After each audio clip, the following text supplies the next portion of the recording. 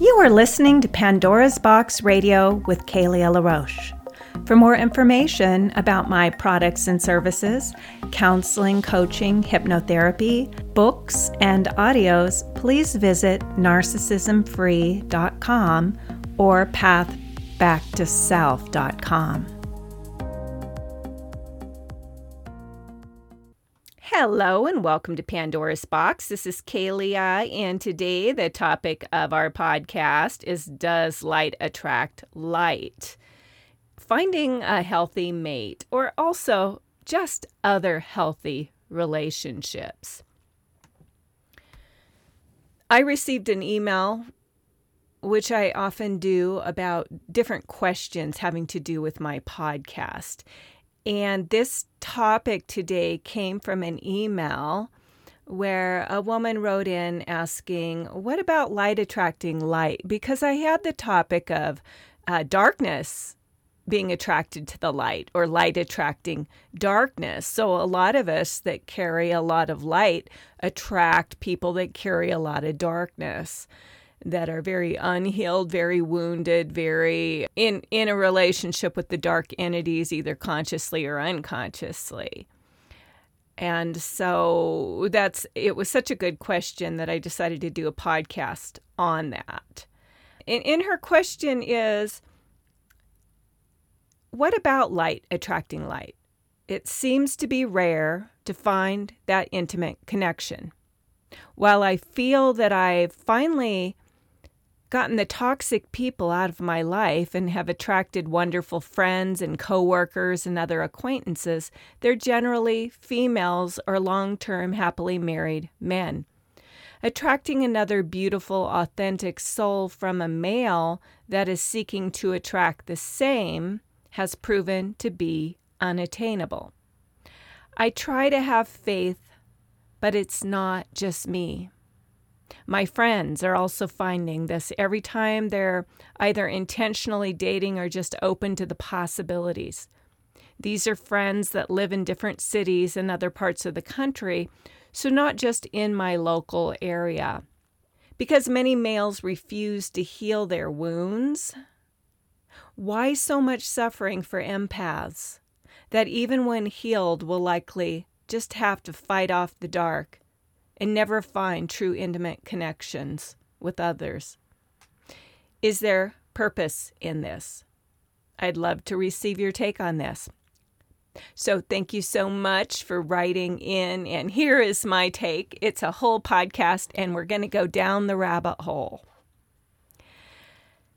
As a counselor, coach, and hypnotherapist, I work with both men and women. And although my practice is at least 75% women, I'm finding more and more men seek to understand themselves, to grow and find that beautiful relationship that they've failed to find due to patterns of behavior that keep them repeating the same dance with different partners. Some men are seeking to extract themselves from a toxic relationship, and some men are seeking to cope with a toxic marriage that they wish to stay in due to children and other circumstances. So although there are many men embarking upon the path of personal and spiritual growth, I'm still seeing only about a quarter of my practice being men. Now, I don't know statistically how this carries over into other therapeutic modalities, but I do know that I've been on a personal and spiritual growth journey my entire adult life, and this means attending many different spiritual centers, workshops, and events. And it's so typical to see the same basic ratio of men to women. And in many cases, all women are only one or two men. And the interesting thing is that a lot of women, they go to get involved in something that's interesting to them or they're passionate about or that's growth-oriented, hoping to connect with men that are growth-oriented. Only when they go to these events or these workshops, there's no men. Even the men I've worked with notice this imbalance in the ratio of men to women when it comes to personal and spiritual growth. Often when men do show up at some self-growth event, they're tagging along with their significant other who wants them to share in that experience. Women have been the forerunners in the personal and spiritual growth movement, leading the way on our path to enlightenment. Although men have fallen behind due to their identification with their roles and uncertainty what their roles are anymore, they're beginning to get on board, albeit a little slowly. And in my research, I'm starting to see brave men coming forward with some pretty powerful knowledge and information. The reason women have been leading the movement is that women are by nature, inner focused, and men are by nature outer focused. As a species, we've long been led by the patriarch, and women have been subjugated to secondary roles, having to fight over the past century for their rights to stand as equals with men. It's clear to me that the old patriarchal rule is crumbling, and the matriarch is rising up to take its place. Some say that women are coming into power as a way of balancing out that long period of patriarchal rule, but spiritually we're headed to a place of balance, where the masculine and the feminine stand side by side, and the scales coming back into perfect balance. But this may require a period of time where the pendulum swings to the other side before it comes back and settles in the middle. So we may see a period of feminine rule before we find that perfect balance. But when I say feminine rule, I'm not necessarily saying that women will be in power or women will rule the world, but the feminine qualities of compassion, empathy, intuition, nurturing, and healing will rise up and have much more importance on the planet. Patriarchal rule includes ruling by intellect, rationality, logic, dominance, and warfare. Although the qualities of logic and intellect are important to our survival as humans, we've completely lost the balance of the feminine energies. And that balance needs to be restored for our very survival. So women begin rising up into their own power and self-understanding. And this rising up has been very intuitively guided. As a result of women coming into their own power, they're beginning to reject their old roles of being sexually objectified and seen as second-class citizens. Sexual roles are being redefined, and divorce is at an all-time high, with over 50% of marriages ending in divorce. Because so many women are beginning to take back their bodies, men are becoming confused as to what their roles are, especially with women. By nature, it was a man's role to impregnate as many women as possible to carry on their genes and ensure the continuation of the species. This was primal instinct and not ruled by logic. We often think of having multiple sexual partners as a male-driven instinct, but research is showing us that neither male or female are wired for monogamy. And this is because if women could have as many children as possible from different fathers, it would ensure her genes survived, as some fathers would naturally have stronger genes and father stronger children that are more likely to survive. So nature brought us together with a hormonal bonding chemical that really only lasted a short time. This means that in-love feeling was never built to last. It was built to last only long enough to procreate and possibly ensure the healthy birth of the child. If you examine other mammals in nature, they have the same procreation instincts and are not monogamous. You can learn more about these studies in the book Cupid's Poison Arrow by Marnia Robinson, which I will talk a lot more about in this episode. I highly recommend her book. It's entirely unconventional, but she teaches couples how to keep that love hormone alive through bonding practices that do not involve the goal of orgasm. There are many books out there that inform us that we as humans are not monogamous by nature, and so we may as well accept it. In fact, for most of us, we've already proven this by practicing serial monogamy, which is having one partner at a time, but eventually ditching that partner to find another. So what does this mean for men and women who are seeking a life mate, someone to fall in love with, stay in love with, maybe raise children with, and go through life with? Well, like any path, the path to romantic love and couples bonding also involves self-understanding, understanding our primal nature, our hormones, endorphins, dopamine highs and lows, sexual practices, and more. We're in a difficult time for romantic relationships because the old ways of doing things aren't working anymore. The man is no longer considered the breadwinner, the head of the household, and the one who conquers women sexually. Women are no longer submissive. Their place is no longer in the home. They're education and career driven, and although they still have children, their purpose is no longer to stay at home and tend to the kids. Because the roles between men and women have changed so dramatically, it is dramatically affecting our relationships. Since we're no longer being brought together for the sole purpose of procreation and providing a stable environment for the children to be raised in, we're putting more and more emphasis on finding romantic love for the sole purpose of fulfilling a need to be paired.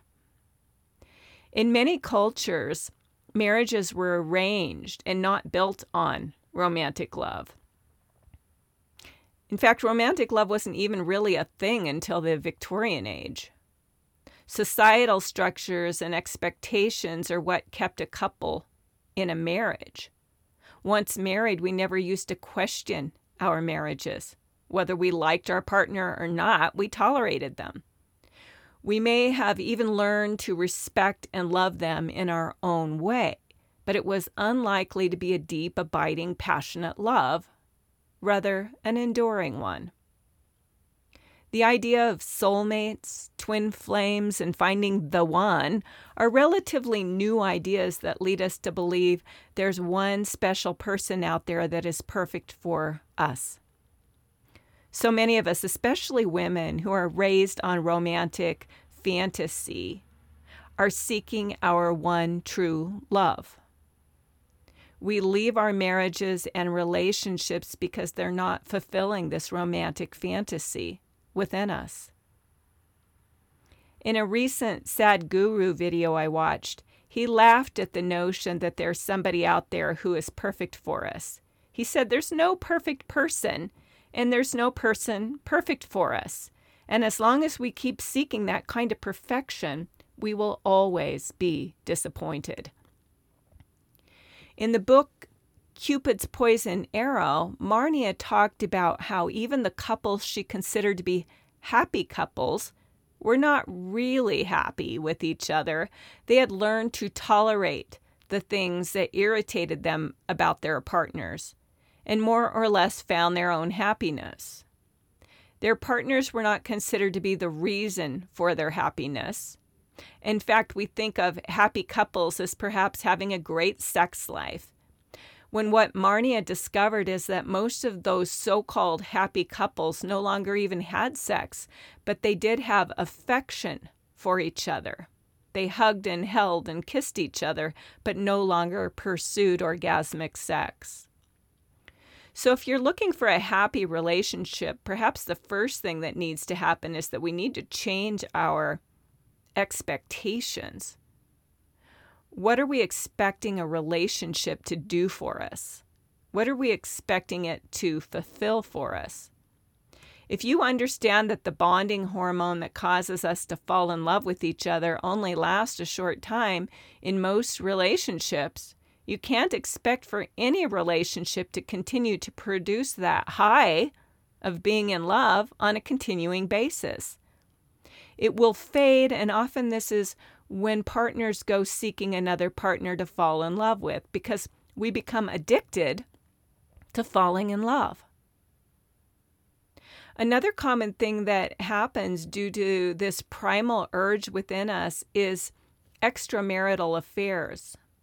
And although men are much more likely to have extramarital affairs than women, more and more women are starting to step out and enjoy a little passion on the side.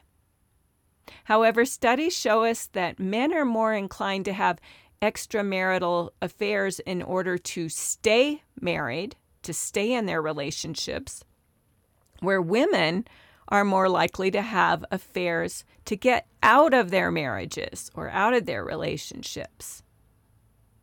I think that the biggest problem in our society now regarding intimate relationships is that we're still following an old program that no longer works in our current state of evolution. We have to change the program. And, change is difficult. People have a lot of resistance to changing the program. Studies are showing us that orgasm itself produces a dopamine high, followed by a crash that can last up to 2 weeks. The crash can cause one to find their partner unattractive and undesirable, to be easily irritated with them, to be depressed or have anxiety, and a desire to pull away or separate from their partner. And this might explain why so many men after ejaculation roll over and go to sleep or get up and go home.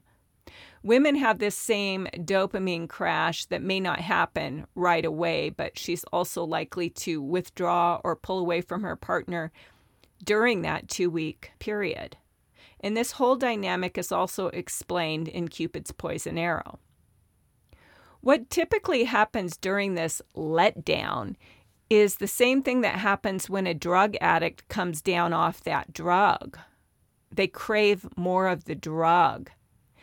And this seems to happen more with men than women from what I've seen and experienced, is men crave more orgasms and women withdraw from their partner who's craving more orgasms. But it can happen in reverse, and women can also be addicted to sex and orgasm. However, in the typical situation, after orgasm, the man, after he recovers, seeks another orgasm. And the woman begins to feel objectified and used and withdraws.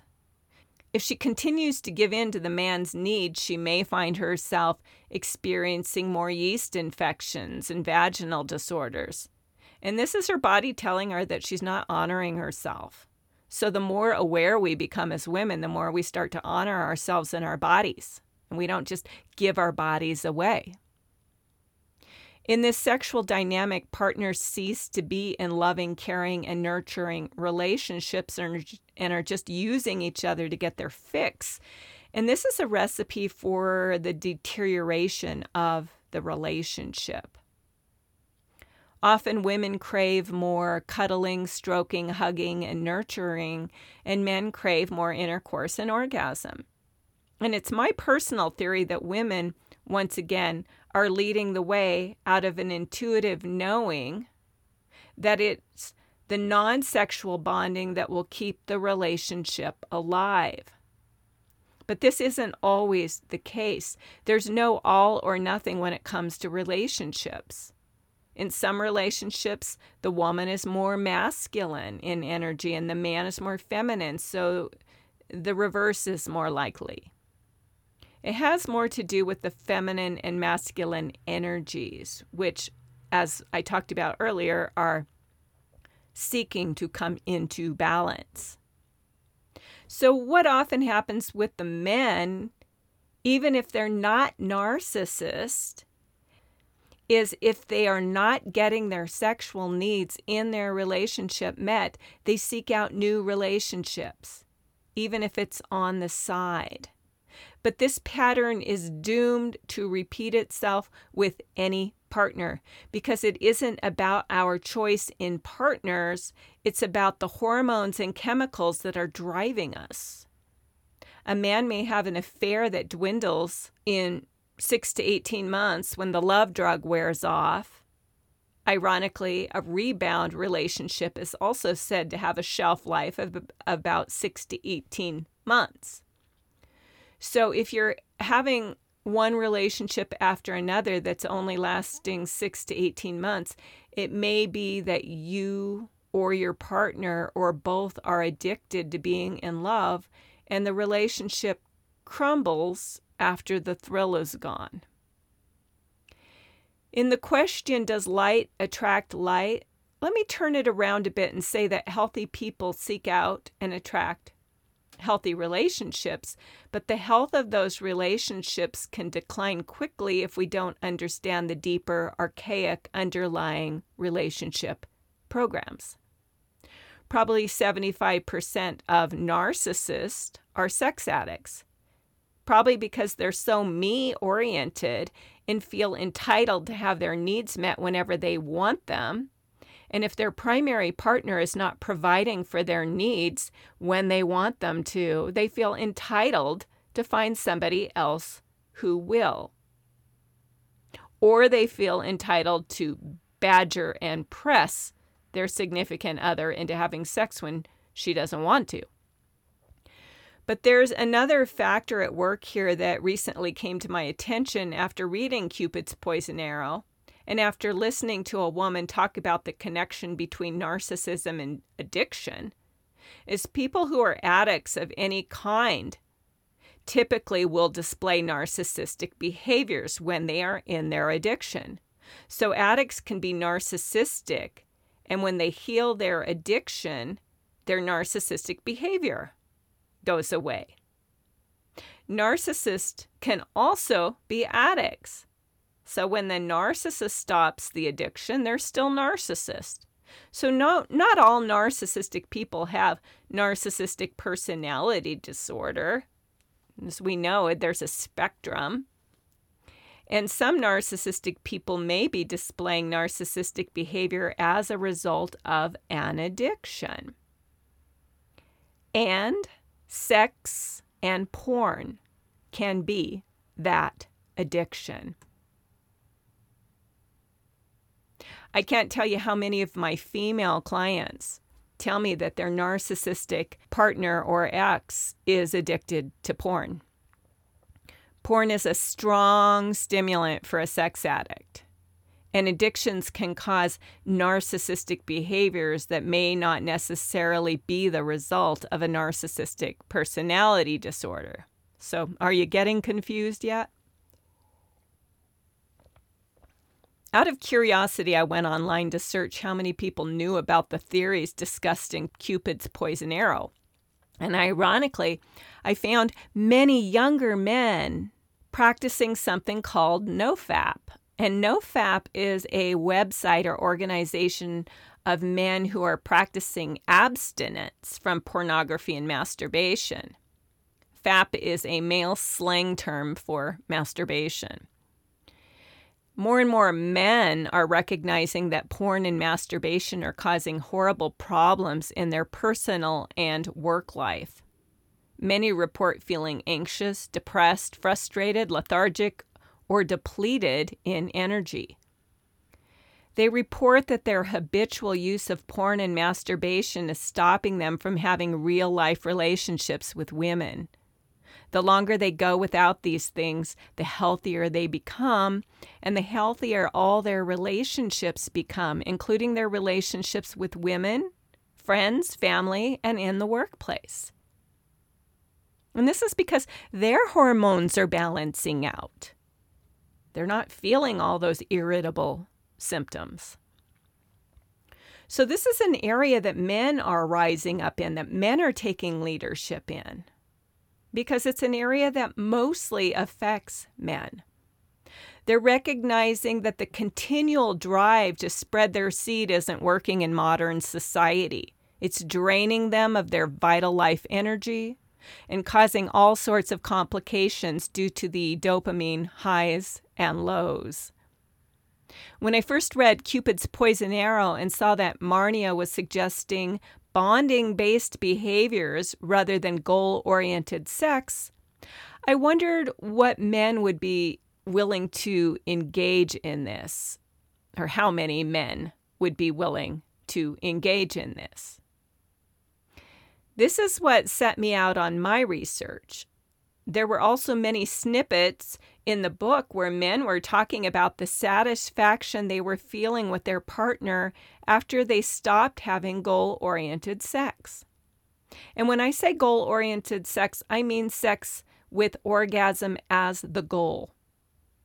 After orgasm is achieved, the goal is achieved and it's all over. And what happens at that point is they've had enough. They've had their fill. It's over. And this is actually what happens over the course of a relationship, is you can have your fill of a person as well. It's like if you love cheesecake and you consume that cheesecake. Say you buy a whole cheesecake and every day you're just eating that cheesecake and it's so delicious and it's so good. And then after a while, it's like, I'm so sick of cheesecake. I think I want some chocolate. And so the craving and the lust for that cheesecake gives way for something else. Marnia tells us that even the most loving people, when in the throes of a dopamine crash, can become angry, irritable, frustrated with their partner, and lose their desire and connection with their partner.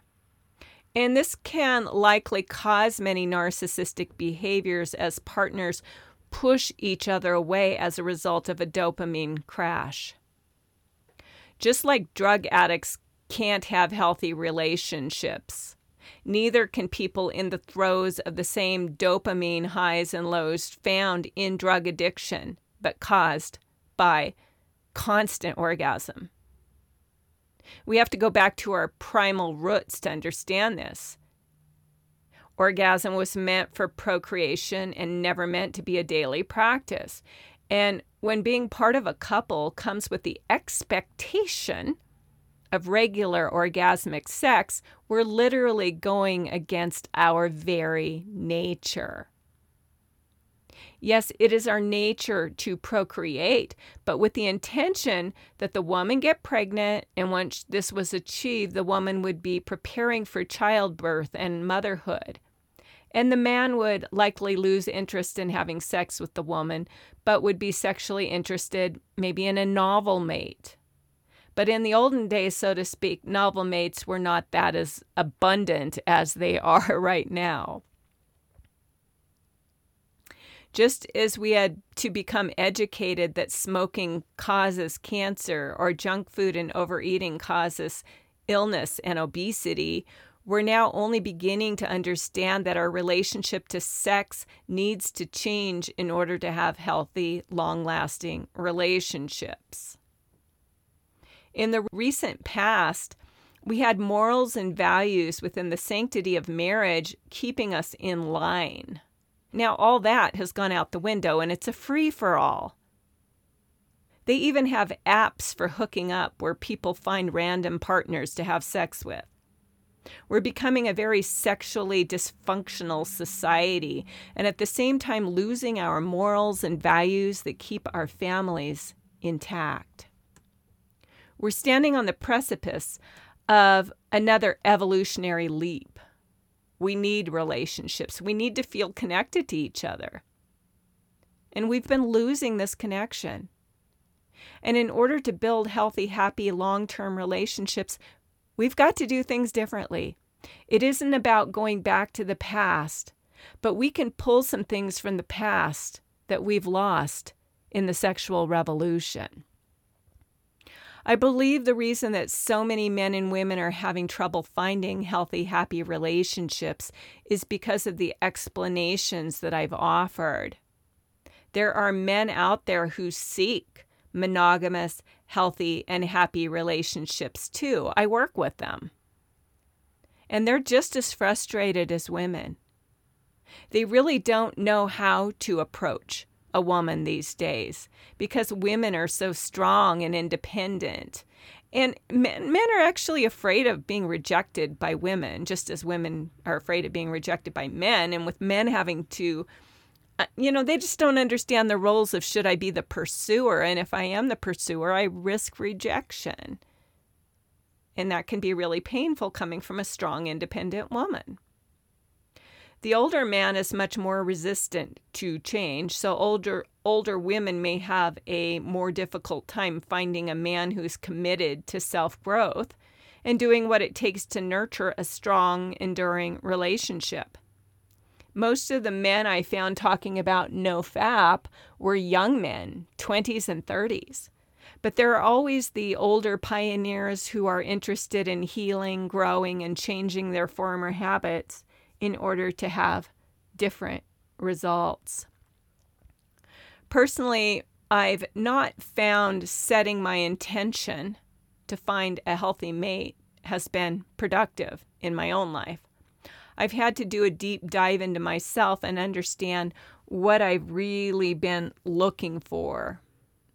If I'm just looking for a man who has the image of the man of my dreams, I may be setting myself up for a narcissistic disappointment because narcissistic men are more concerned with their image. So they're going to present a great image.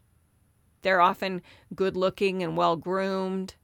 And they're also often alpha males, which women by nature are more attracted to.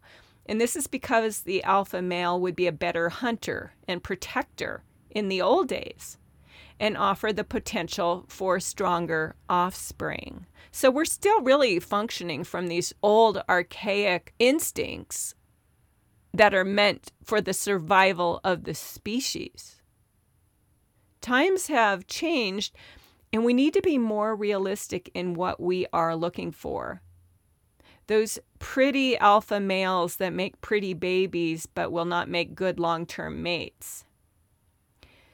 Same can be said for those drop-dead gorgeous women who have the pick of the litter and may also be narcissistic and entitled in what they expect their men to do for them. We may need to be looking for the less impressive, plain and simple mates who are happy and content to have someone to love and will offer love and care in return. Maybe as narcissism falls, we need to be less narcissistic in our choice of mates. Instead of having the most beautiful, impressive eye candy that feeds our own ego, we need to be a bit more realistic in our expectations. We're not going to convert a pretty playboy or playgirl into a life mate. Most of the pretty boys and girls are stuck in the dark ages when it comes to love and more concerned with getting attention, admiration, and sex than having a happy, healthy, long-term relationship. Perhaps our purpose in this day and age is to focus more on developing community and developing beautiful friendships and connections with both men and women. Perhaps we have to be the forerunners to change the dynamics that have been playing out on the world stage in regards to relationships. Perhaps we need to stop seeking a soulmate and be content to find someone to love who will love us back. The more we personally awaken and evolve, the less we fall prey to the fantasies of old and the less likely to fall in love with someone we just meet. Our souls may be much more interested in growing in love than falling in love. We just need to find someone to grow with who is willing. Marnia, in the book Cupid's Poison Arrow, says that the more she and her husband practice the bonding behaviors she teaches, called Karezza, the more attractive they find each other. She tells us that neither she or her husband are Hollywood material, but they find each other very cute. It's a love that grows. It's a love based on kindness, care, and affection. I believe the good guys are out there, ladies. I really do. I think that they just may very well be invisible to us women who perhaps were very attractive when we were young, or still are very attractive, and used to being attracted to a certain type of man who we felt complemented our own physical beauty. But now we need to change our patterns and seek after a mate that complements our inner beauty. Same goes for you men who think you need younger, prettier, sexier women in order to feed your ego and your sexual fantasies. What about just finding a woman your own age who has a beautiful heart and soul? And even an older woman. This is becoming a thing.